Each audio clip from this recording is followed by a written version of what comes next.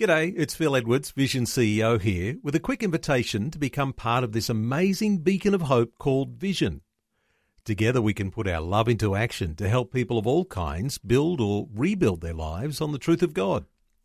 Please consider the part you can play during our upcoming Visionathon appeal, remembering that it's your support that makes Vision possible, including this podcast. 2020, bringing a biblical perspective on life, culture and current events. Weekdays on UCB's Vision Radio Network. Find out more at vision.org.au.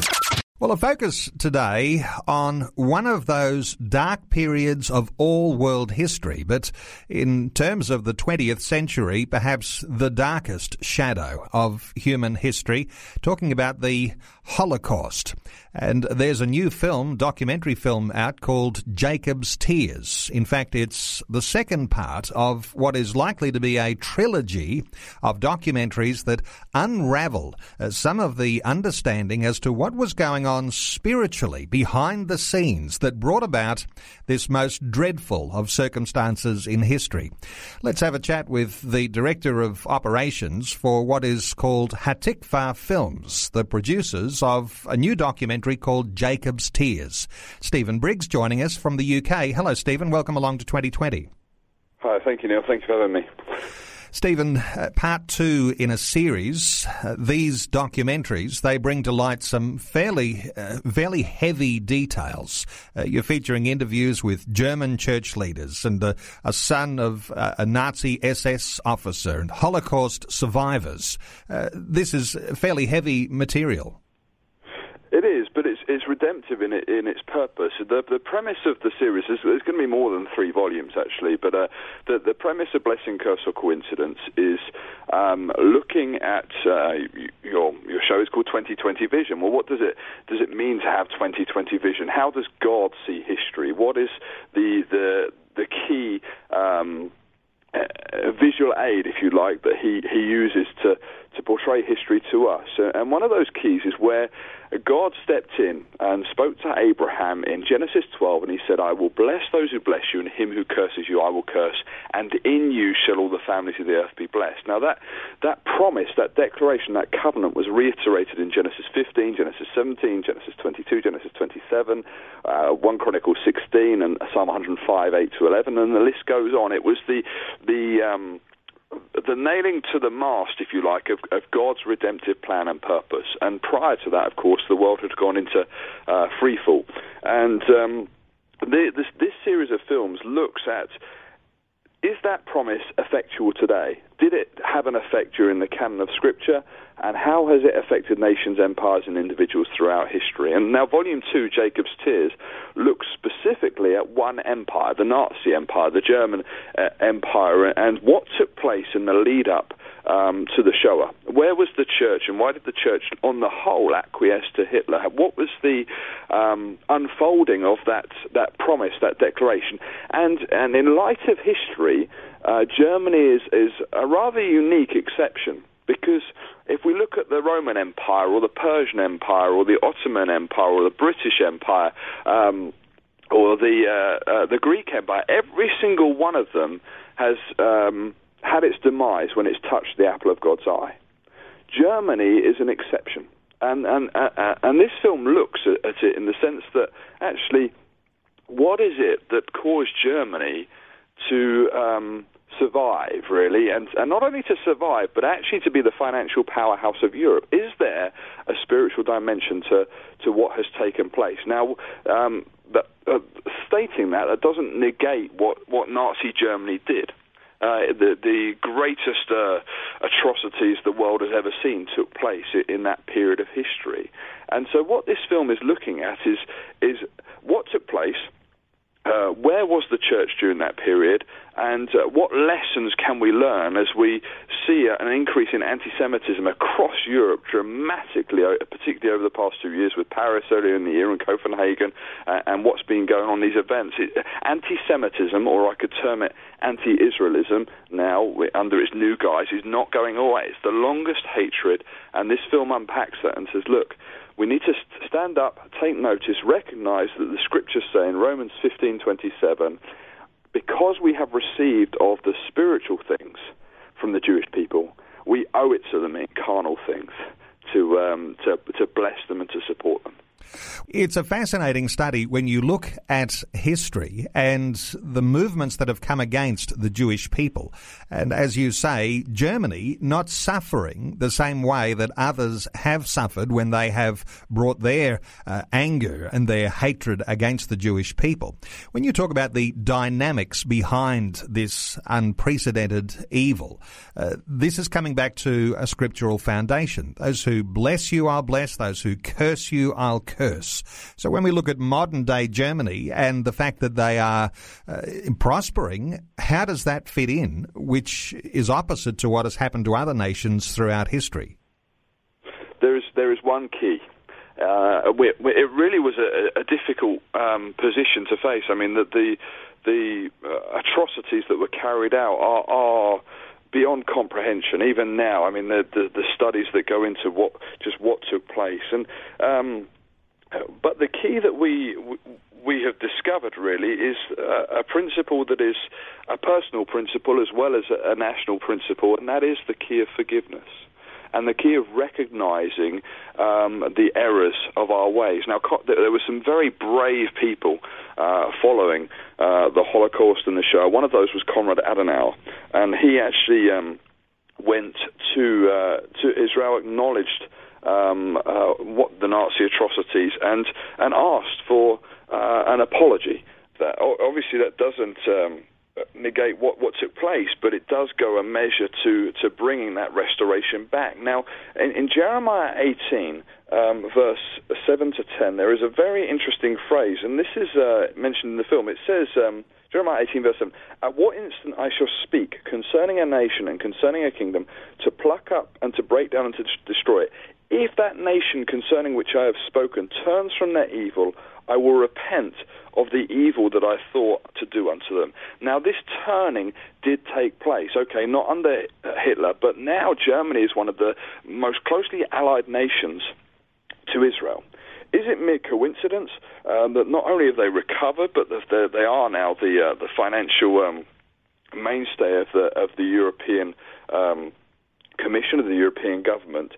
And why did that turning bring about their restoration, if you like, as a main player in the nations? Now, they paid reparations of billions of Deutschmarks, of course, into euros to Israel. In the early days, most of the cars in Israel were gifts from Germany. That's why most of the taxis in Israel are still Mercedes to this day. There was measures that were taken to restore that which had been lost, and that is one of the key distinctions between the Germany of today and the Roman Empire or the Greek Empire of yesteryear. What you're saying is there's something of an outpouring of God's grace on the German people because of what we would say is an act of repentance. And we'll continue our conversation in just a few moments, because exploring the spiritual forces that drove the Nazis to try and annihilate the Jews will be part of our conversation just ahead. Our guest is Stephen Briggs. He's Director of Operations at Hatikva Films. We're talking about a new documentary film that's out now. It's called Jacob's Tears. We'll continue our conversation in just a few moments. We're back talking about that dark period in history, the Holocaust against the Jewish people from World War II. And what we've seen is that there has been an outpouring of grace on the German people since that time. And as we've been discussing, perhaps as an element of the repentance of the German people, that God's blessing, that his grace has returned to Germany. Stephen Briggs, Director of Operations at Hatikva Films. Stephen, as we talk about spiritual forces, and we've been reflecting on Genesis chapter 12, verse 3, those who bless Israel will be blessed, those who curse Israel will be cursed. Is there a spiritual dimension to what was going on at the time of the Holocaust in Germany? I believe there is. I think that throughout history you've got obviously the seen, but the unseen is taking place as well. And so in Chapter 1 of Jacob's Tears, which is available from hatikvafilms.com, we look at a key part of the history that is little known, and that's the fact that in Revelation it talks about the throne of Satan being in Pergamum. Now that throne was, historians and scholars believe that was a literal throne. It was in the Ottoman Empire. The leaders of the Second Reich went to the Ottoman Empire and requested to take the Pergamum altar, the throne of Satan, from the Ottoman Empire and bring it to Berlin. That request was agreed to, and the Pergamum altar was taken apart brick by brick and brought and rebuilt in Berlin. Now, where Hitler gave his speeches in Nuremberg was a recreation of what is called in the scriptures the throne of Satan.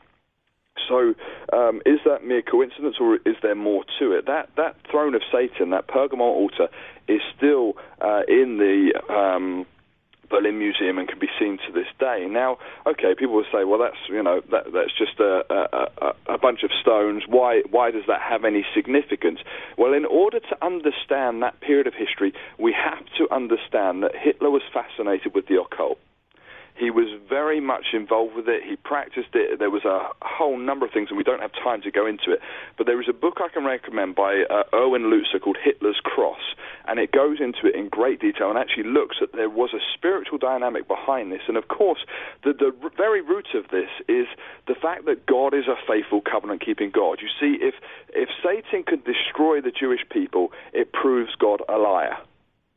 And that is why anti-Semitism is the longest hatred. That is why, from the time of this declaration in Genesis 12:3, Satan has sought to destroy the Jewish people. Because if he destroys the Jewish people, it means the covenant is of no effect, which means God can do away with you as well.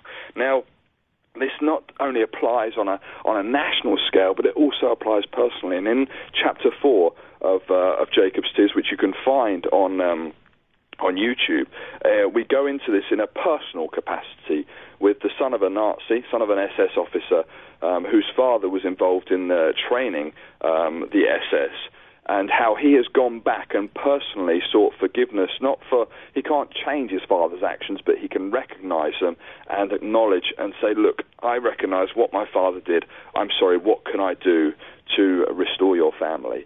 So his family was greatly affected. He had nightmares as a child, and once he came through to Jesus, he was totally set free from all of the baggage that came down from the previous generation.